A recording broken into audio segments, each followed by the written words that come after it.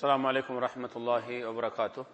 الحمد لله رب العالمين والصلاة والسلام على أشرف الأنبياء والمرسلين وعلى نبينا محمد صلى الله عليه وعلى آله وأصحابه ومن اهتدى بهداه إلى يوم الدين. أما بعد. அல்லாஹ்வுடைய நல்லடியார்களே, அன்பு சகோதரர்களே, தாய்மார்களே, சகோதரிகளே, இன்றைய தினத்திலே இன்ஷா அல்லாஹ் நாம் தௌஹீதுடைய அகீதாவுடைய பாடத்திலே தௌஹீதுடைய வகைகளை படித்து முடித்துவிட்டு தௌஹீதுடைய வகைகளை தெரிந்து கொள்வதில், அதிலே குறிப்பாக அஸ்மா சிஃபாத்துகளை தெரிந்து கொள்வதில் நமக்கு கிடைக்கக்கூடிய பிரயோசனங்கள் என்னங்கிற செய்தியை நம்ம சென்ற வாரம் பார்த்தோம். அதாவது தௌஹீதுடைய 3 வகைகளை பற்றி இதுவரைக்கும் நாங்கள் விளை கொண்டு வந்தோம். ருபூபியா, தௌஹீதுல் ருபூபியா, தௌஹீதுல் உலூஹியா, தௌஹீதுல் அஸ்மாஇ வ சிஃபாத்ங்கிற 3 வகைகளையும் ஒரு நடுத்தரமான அளவுக்கு, ஆக பெரிய அளவுக்கு நம்ம போகவும் இல்லை, ரொம்ப ஷார்ட்டாகவும் இல்லை, ஒரு நடுத்தரமான முறையில் தெரிந்தோம். இன்ஷா அல்லாஹ் நீங்கள் அதை கவனமாக உங்களுடைய வாழ்க்கையில் அமல்படுத்தணும். இது ரொம்ப முக்கியமான ஒரு பாடம். இதில் பிழைவிட்டால் தன்னுடைய வாழ்க்கையே பிழையாயிரும், இஸ்லாமிய கொள்கையெல்லாம் எல்லாம் போயிடும். அதனால் நிறைய பேர் குழம்பி போயிருக்கிறாங்க. இன்னைக்கு படிக்கிற பாடம் என்னன்னா நவாகிது தௌஹீத். இதுவும் ஒரு முக்கியமான பகுதி.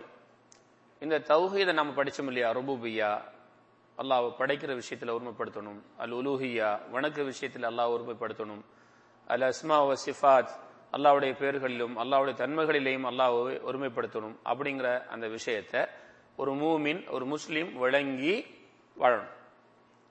ஆனா இதுல இந்த சொல்லப்பட்ட இந்த தௌஹீதுகளை நம்மளோட வாழ்க்கையில இல்லாமல் ஆக்குற சில செயல்கள் இருக்கிறது.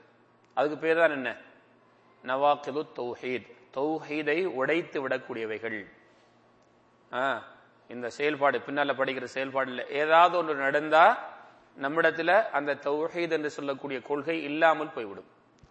நம்மிலிருந்து நாக்கிது, நாக்கிது நவாக்கிது. நவாக்கிதுல் உது, உதுவை முறிக்கக்கூடியவர்கள் நவாக்கிது.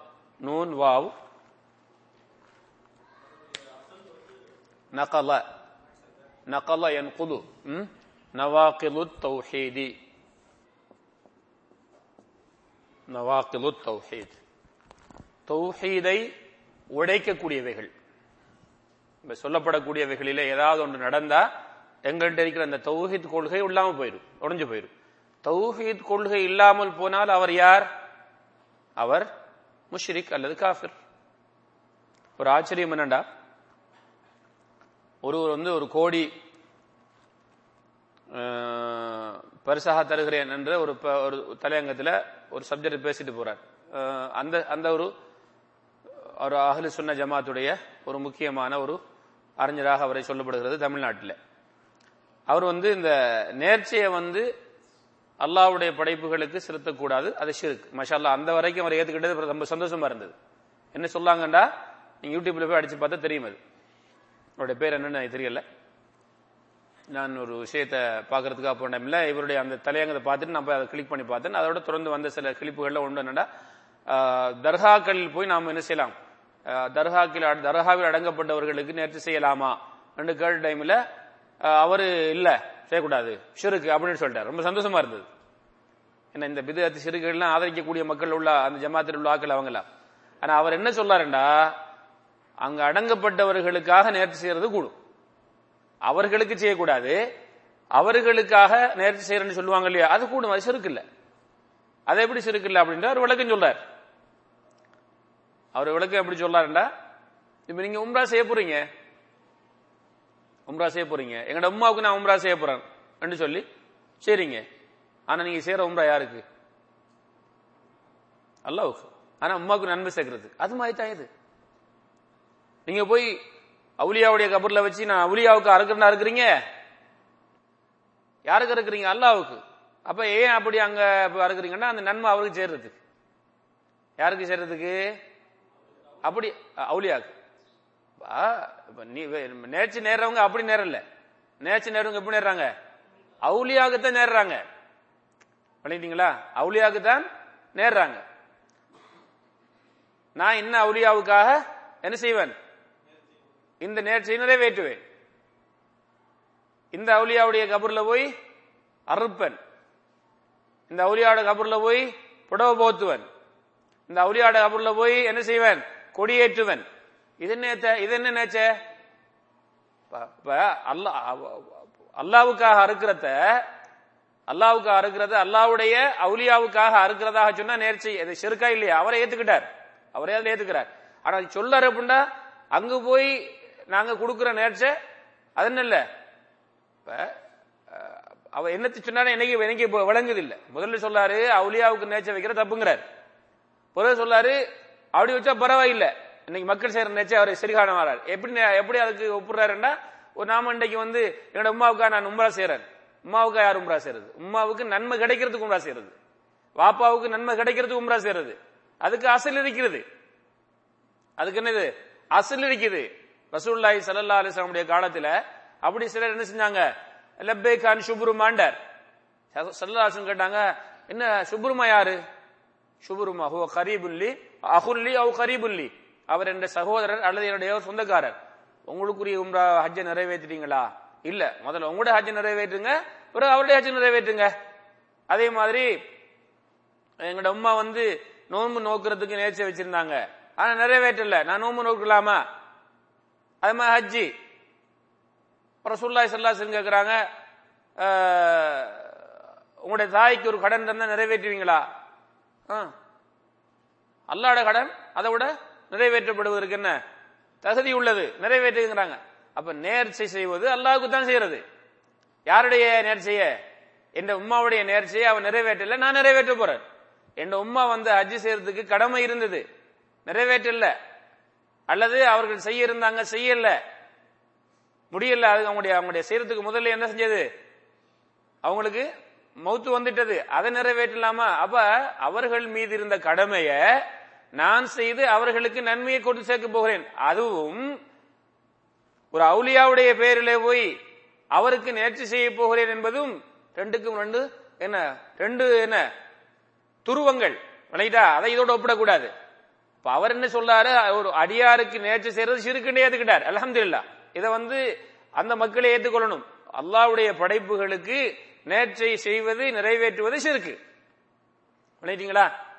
ஆனா அவுலியாவுடைய என்ன அவர் சொல்றாருன்னு எனக்கு புரியுது இல்ல. ஷிர்க்குன்னு சொல்லி போட்டு சொல்றாரு. இன்றைக்கு மக்கள் போய் செய்யற அந்த நேர்ச்சை அவருக்கு செய்யலையாம். யாருக்கு செய்யலையாம்? அவருக்குன்னு செய்யலையாம். அவருக்கு நன்மை கிடைக்கிறது செய்யற இந்த நேர்ச்சை மூலமாக அவருக்கு நன்மை கிடைக்கிறதுக்கு நான் கேட்கிறேன் உங்கள்ட்ட, உங்களோட அமல்களுக்கு நன்மை சேர்க்கிறத நீங்க முடிச்சுக்கிட்டீங்களோ? உங்களுக்கு நன்மை சேர்க்கிறத அல்லாஹ் பயந்து கொள்ளுங்க. நடக்கிற தவற நியாயப்படுத்துறதுக்காக இவர் பேசுகிறார். அல்லாஹ்வுடைய மன்றத்தில் இவர்கள் விடை சொல்ல வேண்டும். அவர் ஏற்றுக்கொண்டார். அல்லாஹ்வுடைய நேர்ச்சை என்பது ஒரு இபாதத்து. இந்த இபாதத்தை அல்லாஹ்வுக்கு தான் செலுத்தணும். அல்லாஹ்வுடைய படைப்புகளுக்கு செலுத்துவது ஷிர்க் என்று ஏற்றுக்கொண்டார். அல்ஹம்துலில்லாஹ், ரொம்ப சந்தோஷப்பட்டார். ஆனா இப்ப நடக்கிற அந்த நேர்ச்சைகள் எல்லாம் பெருகாக்கல்ல, அது ஷிர்க் இல்லையாம். அது எப்படி அப்ப ஷிர்க் இல்ல அப்படின்னு கேட்டா அவர் ஒரு விளக்கம் சொல்லார். என்ன விளக்கம்? நடக்கிறத நியாயப்படுத்துறார். இல்ல, இவங்கெல்லாம் கொண்டு கொடுக்கறதெல்லாம் அவருக்கு நன்மை கிடைக்கணும்டாம். இப்படி ரசூலுல்லாஹ் செஞ்சுக்கிறாங்களா? இவர் ஹஜ்ஜ உம்ராவை உம்மாவுக்கு செய்யறன் என்று சொல்றத என்ன செய்யறாரு? ஆதாரம் காட்டாரு. அதுக்கு ஆதாரம் இருக்குது. லப்பைகான் சுப்ருமா ஆதாரம் இருக்குது. ஒருவருக்கு செய்ய வேண்டிய வார்த்தை செய்யறதுக்கு முதல்ல மௌத்தாயிட்டாருண்டா ரசூலுல்லாஹி ஸல்லல்லாஹு அலைஹி வஸல்லம் சொன்னாங்க, யார் மீது நோன்பை கடமையாக இருந்து அதை நிறைவேற்றுறதுக்கு முதல்ல நிறைவேற்ற வேண்டிய காலம் இருந்து நிறைவேற்றல, பிறகு நிறைவேற்றலாம் நினைச்சுக்கிட்டு இருந்தார், மௌத்தாயிட்டார். சாம அன்ஹு வலியுஹு, அவருடைய பொறுப்புதார் நோன்பு நோக்கட்டும். இந்த நோன்பு யாருக்காக நோக்கிறது? என்னுடைய வாப்பாவுக்காக. என்ன அர்த்தம்? எங்க வாப்பா நோக்க வேண்டிய நோன்பை நான் நோக்குகிறேன். என் வாப்பா என் உம்மா செய்ய வேண்டிய அந்த ஹஜ்ஜ கடமையான ஹஜ்ஜை நான் நிறைவேற்றுகிறேன். அதுக்கும் ஒரு அல்லாஹ்வுடைய படைப்புக்கு அல்லாஹ்வுக்கு செய்ய வேண்டிய ஒரு இபாதத்தை அல்லாஹ்வுடைய படைப்புக்கு செலுத்துவதையும் ஒப்பு காட்டுவது என்ன தேவையில்லாத ஒன்றை முடிச்சு போடுறாங்க. நடக்கிறத நியாயப்படுத்துறார். இவர் அல்லாஹ் பயந்து கொள்ளணும். இவரை போன்றவர்கள் பண்ணிட்டீங்களா? அப்ப இது நவாக்கிது தௌஹீத். இது தௌஹீதை உடைக்கக்கூடிய ஒரு செயல், ஒரு ஷிர்கான காரியம். அவரை ஏத்துக்கிறார் அந்த மன்றத்துல. அப்ப நீங்க போய் அந்த தர்காவில் ஆட இருக்கிறது எதுக்காக? தர்காவில் அடங்கப்பட்டவருக்காக. அல்லாஹ்வுடைய பெயர் சொல்லி இதை அறிஞர் அறுத்தாலும் அல்லாஹ்வுடைய ஒரு படைப்புக்காக இதை நேர்ச்சி செய்திருக்கிறீர்கள், இது ஷிர்கான ஒரு காரியம். சரி, நான் ஒரு பேச்சு கேட்கிறேன். இதுல இந்த ஆட்டை அல்லாஹ்வுக்கு தான் அறுக்கிறேன், நான் அல்லாஹ்வுக்கு தான் அறுத்து நேர்ச்சி செய்ய போறேன், நன்மை இவருக்கு சேர்க்க போறேன், இவரு மலிப்பு விடுறாரு. நான் கேட்கிறேன், அங்க புடவை போத்துறதுக்கு நீங்க நேர்ச்சி போட்டீங்களா, அதுல என்ன என்ன நன்மை? அந்த கபூர்ல புடவை போத்துறதுக்கு, அந்த கபூர்ல பூவை கொண்டு போறதுக்கு இது வணக்கமா? இந்த வணக்கத்தை செஞ்சா நீங்க அல்லாஹ்விடத்துல நன்மை கிடைச்சு அதை தூக்கி கொடுக்க போறீங்க அவருக்கு? இல்ல, அந்த தர்காவில் அடங்கப்பட்டவருடைய அந்த சமாதியிலே அந்த புடவையை போத்தினா நன்மை கிடைக்கும், இபாதத்து, ஆகவே அதை செய்து நன்மையை பெற போகிறேன் என்றுதான் நீங்க நேர்ச்சி வச்சீங்க. அப்ப இது ஷிர்க் இல்லையா? ஆக இப்படிப்பட்டவர்கள் இன்னமும் அவங்களுடைய அந்த தாவா ரசூலுல்லாஹி ஸல்லல்லாஹு அலைஹி சொன்னாங்க, அந்த கடைசி காலத்தில் வரக்கூடிய நிலைப்பாட்டை சொல்லி சொன்னார்கள் ஸல்லல்லாஹு அலைஹி வஸல்லம் அவர்கள், துஆத்துன் அலா அபுவாபி ஜஹன்னம். யாரு? துஆத்துன் அலா அபுவாபி ஜஹன்னம், நரகத்தின் விளிம்பில் இருந்து நரகத்தின் பக்கம் அழைக்கக்கூடிய தாயிகள். அவங்க யாரு? தாயிகள். எப்படிப்பட்ட தாயிகள்? நரகத்தில் அழைக்கிறவங்க, நரகத்தின் விளிம்பிலிருந்து இங்க வா உன் இழுத்துக்கு ஒன்று போட போறேன்னு அழைக்கிறவங்க. ஆகவே அல்லாஹ் பயந்து கொள்ளுங்க இப்படிப்படக்கூடிய பேச்சுகள்ல இருந்து. ஷிர்க், அதாவது அல்லாஹ்வுடைய படைப்புகளுக்கு நேர்ச்சி வைப்பது என்ன? ஷிர்க். அங்க அடுத்து இன்னொரு செய்தி, ரசூலுல்லாஹி ஸல்லல்லாஹு அலைஹி வஸல்லம் காலத்துல ஒரு சஹாபி வந்து கேட்கிறாங்க, யா ரசூலல்லாஹ், புவானா என்கிற இடத்திலே நான் ஒரு நேர்ச்சியை நிறைவேற்ற வேண்டும் என்று, நான் என்ன நேர்ச்சியை கொடுக்க வேண்டும் என்று நேர்ச்சியை வைத்திருக்கிறேன், என்னுடைய நேர்ச்சியை நிறைவேற்றலாமா? ரசூலுல்லாஹி ஸல்லல்லாஹு அலைஹி வஸல்லம் கேட்கிறாங்கன்னா, இவர் ஏன் புவானா என்கிற இடத்தை வந்து குறிப்பிட்டிருக்கிறார்? அப்ப ஏதோ இஸ்லாத்துல வந்து இஸ்லாத்துல வந்தவங்க யாரு? சஹாபாக்கள் யாரு? அதிகபட்சமானவர்கள் சிலை வணக்கம் வணங்கியவர்கள், அந்த கொள்கையோடு இருந்தவர்கள். இவர் ஏன் ஒரு இடத்தை குறிப்பிடுறார் அப்படிங்கிற ஒரு அமைப்புல ஸல்லல்லாஹு அலைஹி வஸல்லம் அவர்களிடத்திலே விடையை அவர்களுக்கு கொடுக்கறதுக்கு முதல்ல, ஃபத்வா கொடுக்கறதுக்கு முதல்ல சில விஷயத்தை கிளியர் பண்றாங்க. என்ன கிளியர் பண்றாங்க? ஏன் நீங்க புவானாங்கிற இடத்துல கேட்கறீங்க அறுக்கிறதுக்கு ஒரு ஒட்டகத்தை, உங்களுடைய நேர்ச்சைய? அதாவது ஏற்கனவே நீங்கள் இஸ்லாத்துக்கு வாரத்துக்கு முதல்ல இந்த இடத்துல ஏதாவது விக்கிரகங்கள் வணங்கப்பட்டிருந்ததா, அதை நீங்க வச்சு அந்த விக்கிரகங்களுடைய அந்த கண்ணியத்திற்காக அந்த இடத்தை நீங்க குறிப்பிட்டிருக்கிறீங்களோ? இல்ல. யார் சொல்ல? இந்த இடத்துல அப்படி ஒன்று இருக்கல. அல்லது உங்களுடைய என்னது திருவிழாக்கள் கொண்டாடப்படுமோ, அதாவது உங்களுடைய மார்க்க சம்பந்தமான சில செயல்பாடுகள் நடக்குமோ இந்த இடத்துல அப்படின்னு கேட்கிறாங்க. அப்படியும் இல்லை. யார் சொல்லலாம்? அப்படியா? அப்ப தாராளமா என்ன செய்யுங்க, இப்படி என்ன உங்களுடைய நதரை நீங்க என்ன செய்யுங்க, நிறைவேற்றுங்க உங்களுடைய நேர்ச்சியை. இது ஒரு குழப்பம் ஒன்று இல்ல, நான் கிளியர் பண்றதான் கேட்டுங்கிற மாதிரியான அமைப்பில் ஸல்லல்லாஹு கேள்வி கேட்கிறாங்க. நான் கேட்கிறேன், நீங்க வந்து அங்க கொண்டு போய் உங்களுடைய அறுக்கிறீங்களோ, உங்களுடைய ஆட்டையோ மாட்டையோ, எதுக்கு? அந்த தர்காவில கொண்டு போய் ஏன் அறுக்கணும்? அங்க அறுக்கிறதுக்காக ஏன் அந்த நேர்ச்சியை வைக்கணும்? பிள்ளையை கொண்டு போய் அங்க மொட்டை அடிக்கிறதுக்கு ஏன்? அப்ப அந்த இடத்துக்கு என்ன செஞ்சிருக்கீங்க? நீங்க ஒரு தனிப்பட்ட சிறப்பை கொடுத்திருக்கிறீர்கள். அப்படி செய்யறதுனால உங்களுக்கு ஏதோ ஒன்று கிடைக்கும்னு நினைத்திருக்கிறீங்களா இல்லையா? சரி, அந்த இடத்துல போய் ஏத்துக்காப்பிக்கணும்? ஏத்துக்காமனா தங்கி இருக்கிறது, அங்கே போய் ஏன் அதை சுற்றணும்? அங்க போய் ஏன் அதை சுஜூது செய்யணும்? அப்ப அந்த இடத்துக்கு நீங்க என்ன செய்றீங்க? ஒரு சக்தியை நாடுகிறீர்கள். அப்ப இது அல்லாஹ்வுக்குரிய தன்மை. இது ஒரு அடியாருக்கு கிடைப்பதாக நினைத்தால் அல்ல ஒரு பொருளுக்கு கிடைப்பதாக இருந்தால் ஷிர்க். ஆகவே இந்த மாதிரியான செயல்களை கேட்டுட்டு நான் உண்மையில ஆச்சரியப்பட்டேன். மக்களை இவர்கள் வழிகெடுக்கிறார்கள். அவருடைய பேச்சுக்கள் இருந்து நீங்க மக்களே உங்களை வந்து நீங்க திருத்திக் கொள்ளுங்க, நீங்க பயந்து கொள்ளுங்க. இது ஒரு தவறான ஒரு அழைப்பு. அப்ப நான் இங்க என்ன சொல்ல வந்த தலைப்பு இன்னைக்கு நவாகிது தௌஹீத், தௌஹீதை உடைக்கக்கூடியவங்க. அப்ப அல்லாஹ் ஒருவன் தான் படைக்கிறான், பராமரிக்கிறான், இந்த உலகத்தை ஆட்சி செய்கிறான். அவனுக்கு மட்டும்தான் நாம் வணக்கத்தை நிறைவேற்ற வேண்டும். அவனுடைய பெயர்களுக்கும் அவனுடைய தன்மைகளுக்கும் உலகத்திலே அல்லாஹ்வுடைய எந்த படைப்பும் என்ன நிகராக வர முடியாது என்ற அந்த கொள்கை ஒரு முஃமினிடத்தில் கட்டாயம் இருக்கணும். இதுல சின்ன குறைபாடும் வந்துடக்கூடாது. அப்படி வந்தால் அதை நம்ம எங்க கொண்டு சேர்க்கும்? இந்த கொள்கை நம்மிடத்தில் இல்லைங்கிறது கொண்டு சேர்க்கும். இதுக்கு பேர் நவாகிது தௌஹீத்.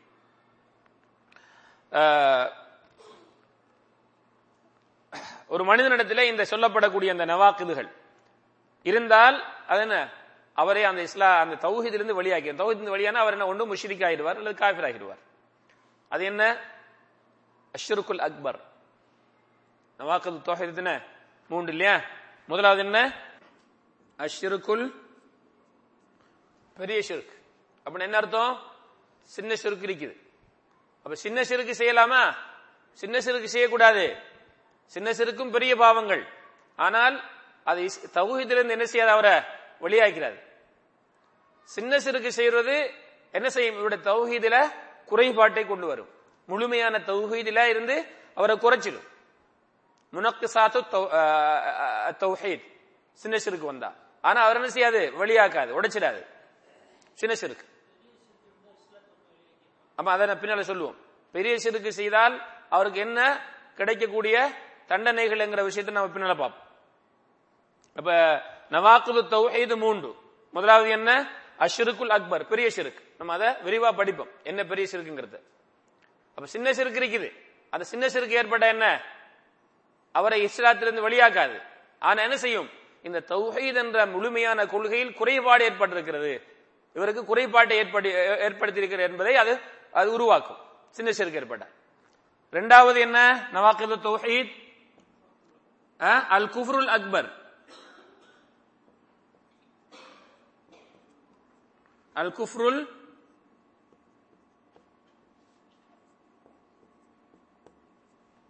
குஃப்ருல் அக்பர், பெரிய குஃபர். பெரிய குஃபர் ஏற்பட்டால் அவர் தௌஹீதிலிருந்து வெளியாயிருவார். அதே நேரத்தில் பெரிய குஃபர் அப்ப சின்ன குஃபரும் இருக்குதோ, சின்ன குஃபரும் இருக்குது. அந்த சின்ன குஃபர் என்ன செய்யும், இவரை தௌஹீதிலிருந்து வெளியாக்காது. ஆனா சின்ன குஃபர் அதுவும் பெரும்பாவம், செய்யக்கூடாது. உதாரணத்துக்கு பார்த்தோம் சொன்னா, ரசூலுல்லாஹி ஸல்லல்லாஹு அலைஹி வஸல்லம் அவங்க சொன்னாங்க, என்ன சொன்னாங்க, சிபாபுல் முஸ்லிமி ஃபுசூகுன் வ கிதாலுஹு குஃப்ருன். ஒரு முஸ்லிமை திட்டுவது, ஏசுவது என்ன, கெட்ட செயல். ஆனா அவனை கொல்வது குஃப்ர். அவனை கொல்வது என்ன, குஃப்ர். அப்ப இந்த குஃப்ர், இந்த ஒருவன் கொண்டுட்டான்னு சொன்னா அவன் காபிர் ஆயிடுவானா, குஃப்ருன் தூன குஃப்ர். இது சின்ன குஃப்ர், ஆனா பெரும்பாவம். அந்த சின்ன குஃப்ர் என்ன செய்யாத ஒருவரை தௌஹீத் இருந்து முழுமையாக வெளியாக்கிறாது. ஆனா தௌஹீத் என்ன செய்யும், முழுமையான தௌஹீத் அவரிடத்துல இல்ல, குறைந்த தௌஹீத் இருக்குது. மூமின் முழுமையான மூமின், குறைபாடான மூமின். வல்லாஹி லா யூமின், வல்லாஹி லா யூமின், வல்லாஹி லா யூமின். அல்லாஹ் மீது ஆணையாக அவர் மூமின் இல்லை, அல்லாஹ் மீது ஆணையாக அவர் மூமின் இல்லை, அல்லாஹ் மீது ஆணையாக அவர் மூமின் இல்லை என்று ரசூலுல்லாஹி ஸல்லல்லாஹு அலைஹி வஸல்லம் 3 முறை சொன்னாங்க. சஹாபாக்கு கேட்டாங்க, ஹாபு வஹஸ்ரு மன்ஹும் யா ரசூலல்லாஹ், இப்படியானவர்கள் நஷ்டவாளிகள், இவர்கள் கை செய்தப்படக்கூடியவர்கள் யார், அவர்கள் என்ன செயல்கள் செய்தால் அவர்கள் உண்மையான என்ன மூமின் இல்ல. ரசூலுல்லாஹி ஸல்லல்லாஹு அலைஹி வஸல்லம் சொன்னாங்க என்ன, மல்லா யஅமுனு ஜாருஹு பவாயிகஹு, எந்த பக்கத்து வீட்டுக்காரன் மற்ற பக்கத்து வீட்டுக்காரனுடைய தொல்லையிலிருந்து ஈடேற்றம் பெறவில்லையோ, எப்ப பார்த்தாலும் அவனுடைய பிரச்சனை அவன் என்று சொன்னாங்க ஸல்லல்லாஹு அலைஹி வஸல்லம். இது என்னது, முழுமையான ஈமான் இவர்கிட்ட இல்ல. இவர்கிட்ட என்ன இல்ல, முழுமையான ஈமான் இல்ல. இவர் ஈமான்ல இருந்து வெளியாயிட்டாரா, வல்லாஹி லா யூமின்டா, அவர் உண்மையான மூமின், அதாவது முழுமையான மூமின் அர்த்தமா, முழுமையான ஈமான்ல குறைபாடு உள்ளவர், முழுமையான அவர் இல்ல, இவர் குறைபாடு உள்ள மூமின். அதே மாதிரி குஃப்ருன் தூன குஃப்ர். அப்ப சின்ன குஃப்ர் பெரும்பாவம், ஆனால் அவர் என்ன செய்யாது, தௌஹீத் வெளியாக. பெரிய குஃப்ர் ஏற்பட்டால், பெரிய குஃப்ர்னா என்ன, அல்லாஹ்வை நிராகரிக்கிறார், குர்ஆனில் ஒரு வசனத்தை நிராகரிக்கிறார், ஹதீஸ்ல ஒன்றை நிராகரிக்கிறார், இவர் யாரு, காஃபிர். குர்ஆனில் ஒரு ஆயத்தை நிராகரிச்சால், ஒரு செய்தியை நிராகரிச்சால், ஹதீஸ்ல ஒரு ஹதீஸை நிராகரிச்சால், இவர் யாரு, காஃபிர். இவர் என்ன செஞ்சிடும், இவரை தௌஹீதிலிருந்து வரை வெளியாக்கிடும். மூணாவது அன்னிஃபாகுல் இஅ்திகாதி. எது, அன்னிஃபாகுல்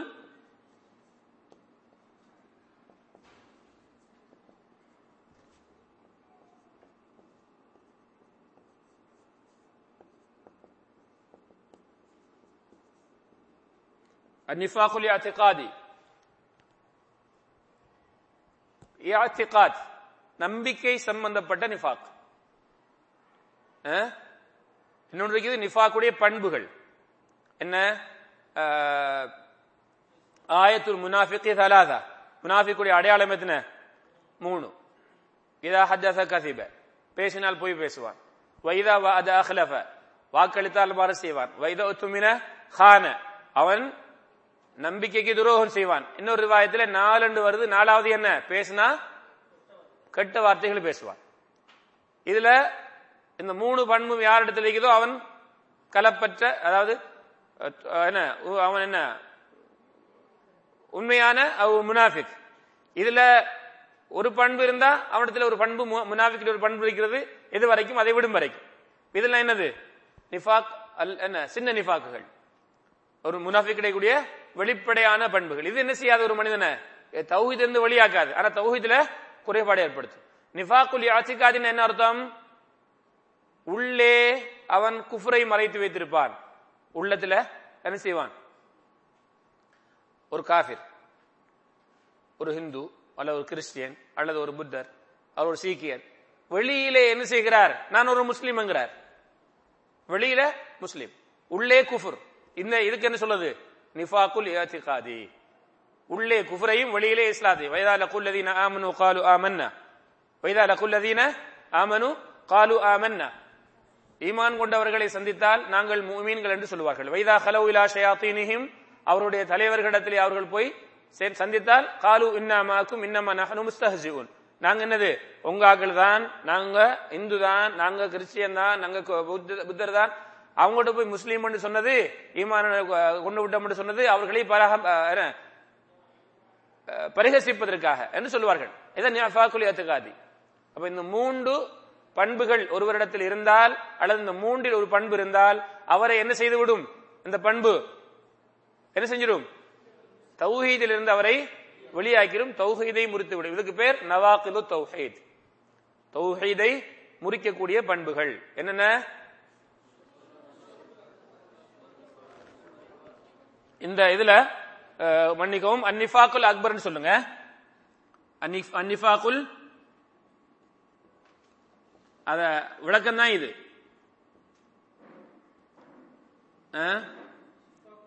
அன்னிஃபாக்குல் அக்பர் பெரிய நிஃபாக், பெரிய ஷிர்க், பெரிய குஃப்ரு, பெரிய நிஃபாக். நிஃபாக்குல் அக்பர்னா என்ன, அல்-இஅ்திகாதி, உள்ளத்தால நான் சொன்ன மாதிரி உன்னை குஃப்ரை நினைச்சுக்கிட்டு என்ன செய்யறது, வெளியில தான் முஸ்லீம் என்று மூமின் என்று சொல்வது. இந்த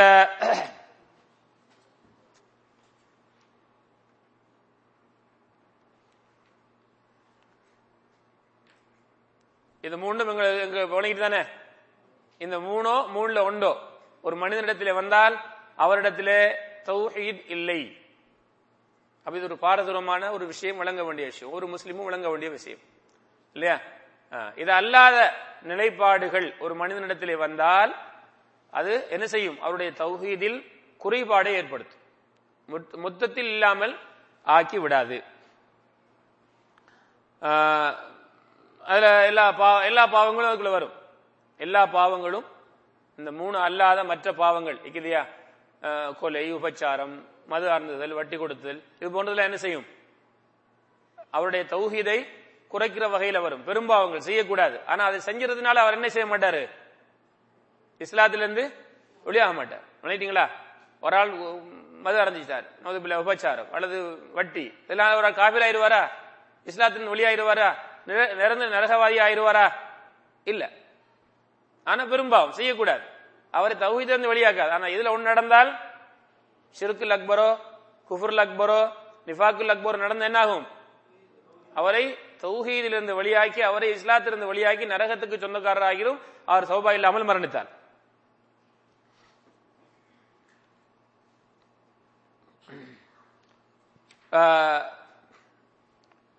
இப்ப நாங்க இன்ஷா அல்லாஹ் இந்த பாடத்துல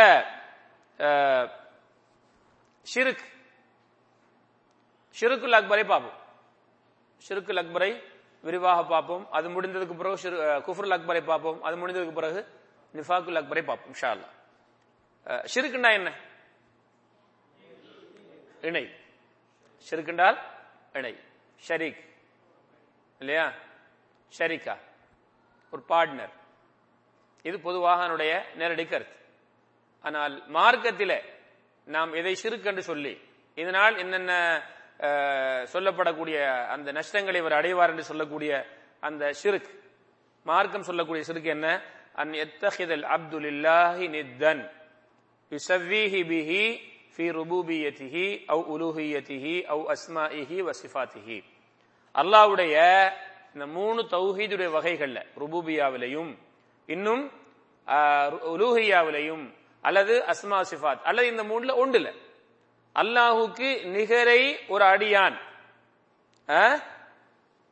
ஏற்படுத்துவது, அல்லாஹுக்கு நிகராக ஒன்றை ஏற்படுத்துறது, ஒரு நிகர ஒன்றை எடுத்துக்கொள்வது. படைக்கிற விஷயத்துல அல்லாஹ்வோட இந்த படைப்பும் அல்லது வணக்கத்துல அல்லாஹ்வுக்கு செலுத்துற மாதிரி இந்த படைப்புக்கும் செலுத்தலாம், அல்லது அல்லாஹ்வுக்குரிய பெயர்கள் அல்லாஹ்வுக்குரிய பண்புகள்ல இந்த படைப்பும் சம்பந்தப்படுகிறது இருக்குது. சொன்னீங்களா? படைக்கிற பராமரிக்கிற விஷயத்துல அல்லாஹ்ட கூட இந்த படைப்பும் சம்பந்தப்படுகிறது, இந்த படைப்புக்கும் அந்த பங்கு இருக்குது என்று சொன்னாலோ, அல்லது வணக்கத்தில் ஏதாவது ஒரு வணக்கத்தை அல்லாஹ்வுக்கு செலுத்துற மாதிரி இந்த படைப்புக்கும் செலுத்தலாம் என்று சொன்னாலோ, அல்லது அல்லாஹ்வுடைய பெயர்களிலும் அதுக்குரிய பண்புகளிலும் இந்த படைப்பும் என்ன செய்யுது சம்பந்தப்படுகிறது என்று யாராவது ஒருவர் நம்பினாலோ அல்லது செயலால் செய்து காட்டினாலோ, ஒருவர் நம்புறார் செய்யல, அவர் நம்பிக்கை இருக்குது, இப்படி இந்த படைப்புக்கு இந்த பண்பு இருக்குது, இந்த சக்தி இருக்கு நம்புறார், ஆனா செய்யல, அவரும் உள்ளடங்குவார். ஒருவர் செய்கிறார், அவரும் இதில் என்ன செய்வார் உள்ளடங்குவார். பண்ணிட்டீங்களா? இதுக்கு பேர் என்ன? ஷிர்க், ஷிர்குல் அக்பர். என்ன இது?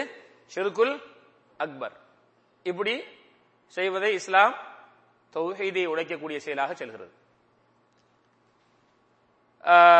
இஸ்லாத்தில இப்படி செய்றவருக்குரிய சட்டம் என்ன? ஷிர்குல் அக்பர் செய்றவருக்குரிய இஸ்லாம் சொல்லக்கூடிய சட்டம் என்ன அப்படின்னு சொன்னா, இது இஸ்லாத்திலே பாவங்களில் ஆகப்பெரிய பாவம், ஆகப்பெரிய பாவம். இப்படி ஒருவர் செய்து விட்டார் என்றால் அல்லாஹ் சுப்ஹானஹு வ தஆலா என்ன செய்கிறார்?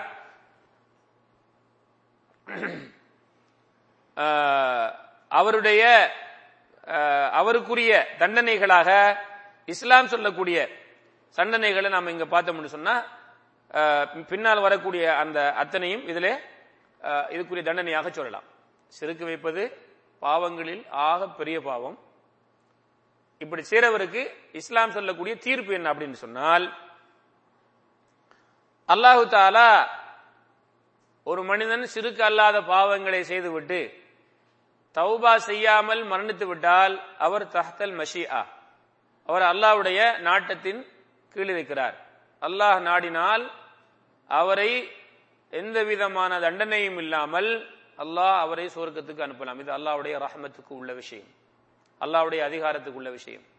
அல்லாஹ் நாடினால் அவரை தண்டித்து விட்டு அவரை சொர்க்கத்துக்கு அனுப்புவான், நிரந்தர நரகத்தில் வைக்க மாட்டார். யாரு? ஷிர்க் அல்லாத ஒரு பெரிய பாவத்தை செய்துவிட்டு தௌபா இல்லாமல் மரணிக்கிறார். ஆனால் ஷிர்க்கை செய்துவிட்டு தௌபா செய்யாமல் மௌத்தானால், ஷிர்க்கை செஞ்சுட்டு தௌபா செஞ்சுட்டு மௌத்தானார்டா அல்லாஹ் மன்னிப்பான். ஷிர்க்கை செய்துட்டு தௌபா செய்யாமல் மரணித்தால் இவருடைய பாவத்தை மறுமையிலே அல்லாஹ் மன்னிக்க மாட்டான். சூரத்துன் நிசா 48வது ஆயத்து, இன்னும் 116வது ஆயத்து, 2 ஆயத்திலையும் வருது. இன்னல்லாஹ லா யக்ஃபிரு அன் யுஷ்ரக பிஹி வ யக்ஃபிரு மா தூன ذلك லிமன் யஷா. அல்லாஹ் நிச்சயமா அல்லாஹ் அவனுக்கு இணை வைக்கப்படுவதை மன்னிக்க மாட்டார், அது அல்லாத பாவங்களை நாடியவர்களுக்கு மன்னிப்பான். அதான் நான் முதல்ல சொல்லிட்டேன். தௌபா இல்லாம ஒரு ஆள் மௌத்தாகிறாரு, ஷிர்க் இல்லாத பாவத்தை செஞ்சுட்டு அவருடைய நிலைப்பாடு மறுமையில என்னன்னு எங்கள்கிட்ட கேட்டா நாங்க சொல்லுவோம், இது அல்லாஹ்வுடைய அண்டர்ல, அவர் அல்லாஹ் விரும்பியதை செய்வான், மன்னிச்சு அவருக்கு தண்டனை இல்லாமல் சொர்க்கத்துக்கு அனுப்புவான், அவரை தண்டித்து விட்டு சொர்க்கத்துக்கு அனுப்புவான். இன்னும் அவருடைய அதிகாரத்தில் உள்ளது, நம்ம அதையும் பேச முடியாது. ஆனா ஒருவர் ஷிர்க் செய்கிறார், ஷிர்குல் அக்பர், அவர் அதுக்கு தௌபா செய்யாமல் மரணிக்கிறார், அவருடைய நிலைப்பாடு என்ன? அவருக்கு மன்னிப்பில்லை. இன்னல்லாஹ லா யக்ஃபிரு அன் யுஷ்ரக பிஹி வ யக்ஃபிரு மா தூன ذلك லிமன் யஷா. இது குர்ஆனுடைய ஆயத்து 48 116 சூரத்துன் நிசா. சரிதானே? இது பெரிய ஷிர்க் செய்தவருக்காக இஸ்லாம் சொல்லக்கூடிய முதல் தீர்ப்பு. இரண்டாவது தீர்ப்பு என்ன? யார் பெரிய ஷிர்க் செய்துவிட்டு அவர் பெரிய ஷிர்க் செய்கிறாரோ அவர் இஸ்லாத்தை விட்டும் வெளியாகி விடுவார். அவருடைய தம், அது இஸ்லாமிய கவர்மெண்டாக இருந்தால் அவருடைய உயிரும் அவருடைய பணமும் அனுமதிக்கப்பட்டது. இஸ்லாம் சட்ட பிரகாரம் அவரை திரும்ப வர சொல்லணும். இஸ்லாமிய சட்ட பிரகாரம் அவரை நீ முர்த்ததாகி விட்டாய், மீண்டும் இஸ்லாத்துக்கு வான்னு சொல்லப்படும். அவர் அதை ஏற்றுக்கொள்ளலன்னா அவரை இஸ்லாமிய சட்ட பிரகாரம் கொல்ல வேண்டும், அவருடைய பணம் கவர்மெண்ட்டுக்கு போயிடும். இது தனியார் செய்யறது இல்ல, இது யாருக்குரியது? கவர்மெண்ட்டுக்குரிய சட்டம். அல்லாஹ் என்ன சொல்லான்? ஃபைதன் ஸலஹல் அஷ்ஹுருல் ஹுரும் ஃபக்துலுல் முஷ்ரிகீன ஹைது வஜத்துமூஹும் வஹுதூஹும் வஹ்சுரூஹும். அந்த அஷ்ஹுருல் ஹுரும் அந்த கண்ணியத்துக்குரிய 4 மாதங்களும் முடிந்து விட்டால் அந்த முஷ்ரிக்குகளை நீங்கள் கண்டிடத்தில் கொல்லுங்கள். இதை தான் இன்னைக்கு என்ன இஸ்லாத்துக்கு எதிராக பேசுறாங்க. இஸ்லாம் என்ன செய்யுது? மற்றவர்கள் எல்லாம் கொல்ல சொல்லுது. இது இந்த குர்ஆன்ல என்ன இருக்குது? தீவிரவாதத்தை ஊட்டக்கூடிய தீவிரவாத செயல்களுக்கு குர்ஆன் என்ன செய்யறது? துணையாக இருக்கிறது. ஆகவே குர்ஆனை பத்த வைக்கணும், குர்ஆனை நிந்திக்க கூடாது, முஸ்லீம்கள் தீவிரவாதிகள் சொல்லாங்க. இது எப்ப சொல்லப்பட்டது? அந்த காலத்தில். அப்படிப்பட்ட ஒரு இக்கட்டான ஒரு சூழ்நிலையில இஸ்லாம் சொல்லக்கூடிய ஒரு செய்தி. அதை பிடிச்சுக்கிட்டு என்ன எப்போதும் செய்யற மாதிரி சொல்றாங்க இல்லையா? பண்ணிட்டீங்களா? அப்ப என்னது? இதை நாம அவருடைய அந்த வாதத்துக்கு இதை ஆதாரமா எடுக்க முடியாது. செய்தி என்னண்டா, அவருடைய நிலைப்பாடு என்ன? அவருடைய விஷயத்திலே கவர்மெண்ட் இந்த முடிவு எடுக்கும். மூணாவது, யார் ஷிர்க் வைத்துக் கொண்டு அமல் செய்கிறாரோ அவருடைய அமல் ஏற்றுக்கொள்ளப்படாது. அவர் இதற்கு முதல்ல செய்த அமல் அளிக்கப்படும். 2 விஷயம். பெரிய ஷிர்க் செஞ்சுக்கிட்டு நோன்பு பிடிக்கிறாங்க, தொழுகிறாங்க, ஜக்காத்து கொடுக்கறாங்க, ஹஜ் செய்யறாங்க, இன்னும் பல நல்ல காரியங்களை செய்யறாங்க. இவங்கட இந்த செயல் என்ன? ஏற்றுக்கொள்ளப்படாது. இதுக்கு முதல்ல செஞ்சாங்களே அது என்ன? அழிஞ்சிடும். சுப்ஹானல்லாஹ். அப்ப இந்த செய்தியை அந்த மக்கள்கிட்ட போய் சொல்லுங்க.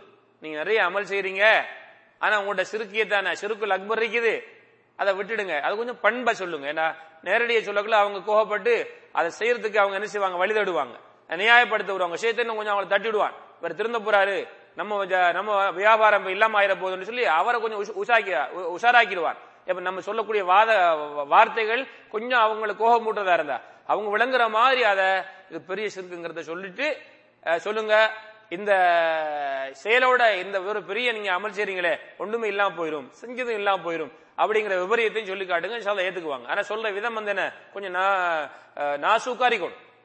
கொஞ்சம் கோபப்பட்டு சொன்னீங்கன்னா ஷைத்தான் அவங்களை உஷாராக்கிடுவான். அல்லாஹ் சொல்லலாம், அவர்களுக்கு அல்லாஹ் மாத்திரம் வணங்கணும்னு சொல்லப்பட்டா ரொம்ப கோபப்படுவாங்க. ஆனா அதான் உண்மை. அவர்களை ஷைத்தான் கோபப்படுத்துறான்.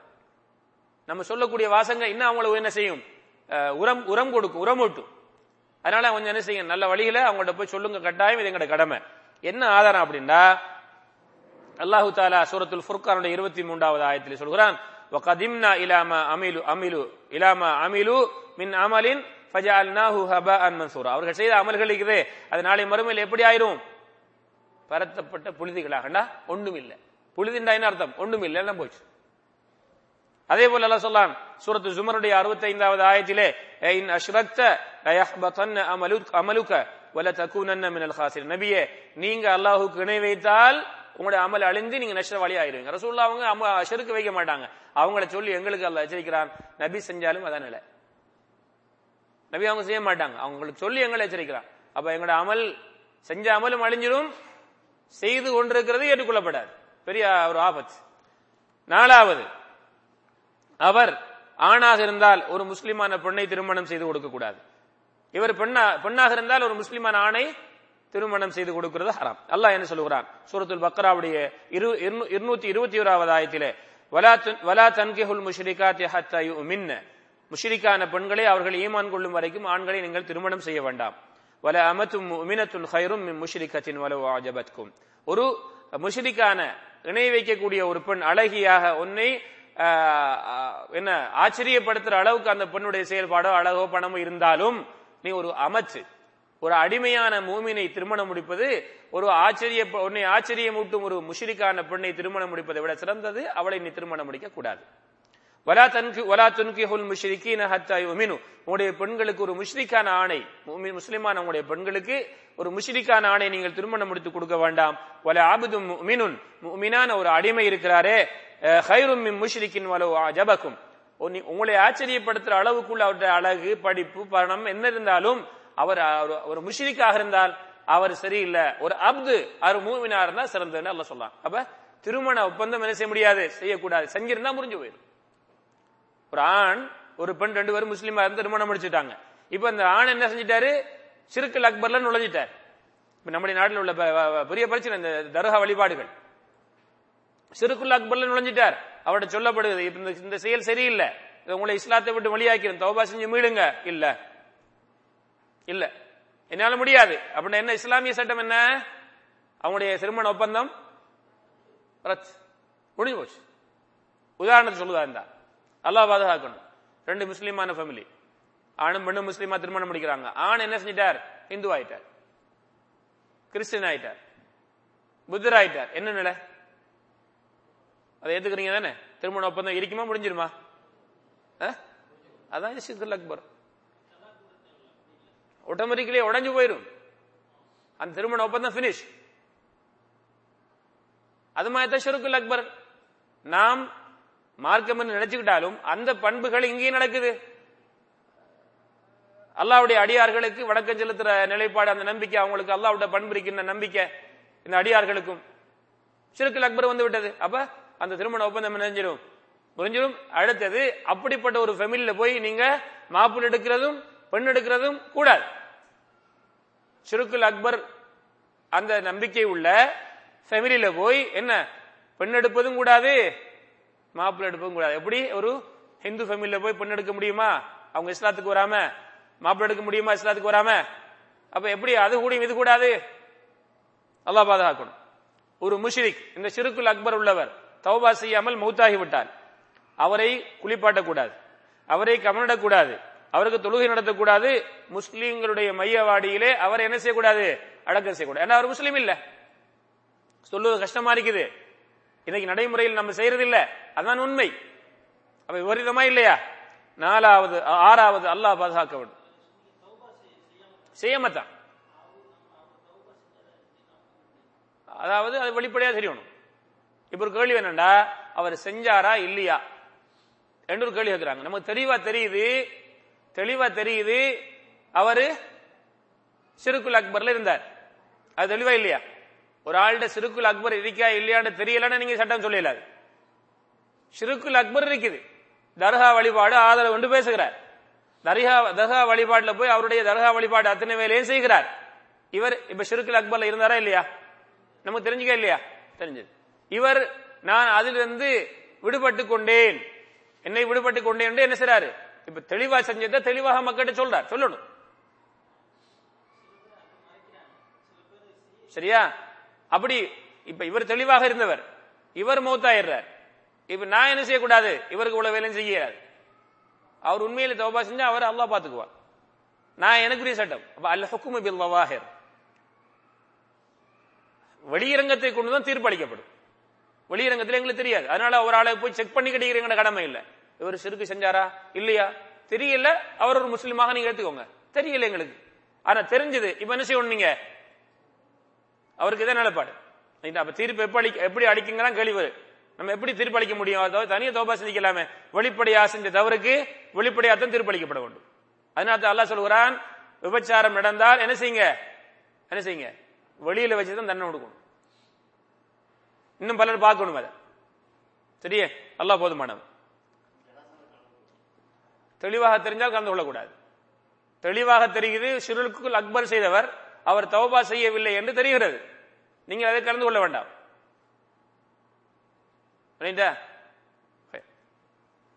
ஆறாவது, நௌதுபில்லா, அல்லாஹ் பாதுகாக்க வேண்டும். இவர் சுவர்க்கம் செல்வது ஹராம், இவர் நரகத்தில் நிரந்தரமாக இருப்பார். அல்லாஹு தஆலா சொல்கிறார், இன்னஹு மன் யுஷ்ரிக் பில்லாஹ் ஃபகத் ஹர்ரமல்லாஹு அலைஹில் ஜன்னஹ் வ மஅவாஹு அன்-நார் வ மா லில்-ஸாலிமீன மின் அன்சார். சூரத்துல் மாயிதாவுடைய 72வது ஆயத். என்ன அல்லாஹ் சொல்றான்? யார் அல்லாஹ்வுக்கு இணை வைக்குகிறாரோ அல்லாஹ் அவருக்கு சுவர்க்கத்தை என்ன செஞ்சிட்டான்? நௌதுபில்லா. அவர் என்ன செய்வார்? சுவர்க்கத்தில் அவர் நுழைவது ஹராம். வ மஅவாஹு அன்-நார், அவர் ஒதுங்குமிடம் என்ன? நரகம். இப்படிப்பட்ட அநியாயக்காரர்களுக்கு உதவி செய்யக்கூடியவர்கள் யாரும் இல்லை. அப்ப ஷிர்குல் அக்பர் ஒரு பாரதூரமான ஒரு பாவமா இல்லையா? ஆகவே எங்களையும் பாதுகாத்துக் கொள்வோம், எங்களுக்கு தெரிஞ்சவர்களுக்கும் போய் இந்த செய்திகளை அழகான முறைகளில் சொல்லி அவர்களையும் பாதுகாருங்க. இல்லைன்னா அவங்க என்ன செஞ்சுவாங்க? அவங்க சொல்லக்கூடிய வாசகங்கள் பிழையாக இருந்தால் அதிலே அவர்கள் இன்னும் நிலையாக இருக்க அவர்கள் முயற்சிப்பாங்க. சில இடங்கள்ல சின்னதா இருந்த தர்கா பெருசா ஆக்கிட்டாங்க. அவங்களோட கூட இவங்க போய் நடந்து கொண்ட சில தவறான முறைகளால. அதனால அவங்க செய்யறது நியாயப்படுத்தல, நான் அவங்க பெருசா கட்டினத அப்படி அவங்க அதை புரிந்துக்கிற மாதிரி சொல்லக்கூடிய ஒரு பண்பை நீங்க ஏற்படுத்தி அவங்களுக்கு இந்த செய்திகளை சொல்லுங்க. அல்லாஹ் ரப்பல் ஆலமீன் என்னையும் உங்களையும் இந்த இஸ்லாமிய சமூகத்தையும் எல்லா ஷிர்க் வைக்கக்கூடிய குஃப்ர் வைக்கக்கூடிய மக்களையும் அதிலிருந்து பாதுகாப்பானாக. ஆகிரு தஅவானா அல்ஹம்துலில்லாஹி ரப்பில் ஆலமீன். அஸ்ஸலாமு அலைக்கும் வரஹ்மத்துல்லாஹி வபரகாத்துஹு.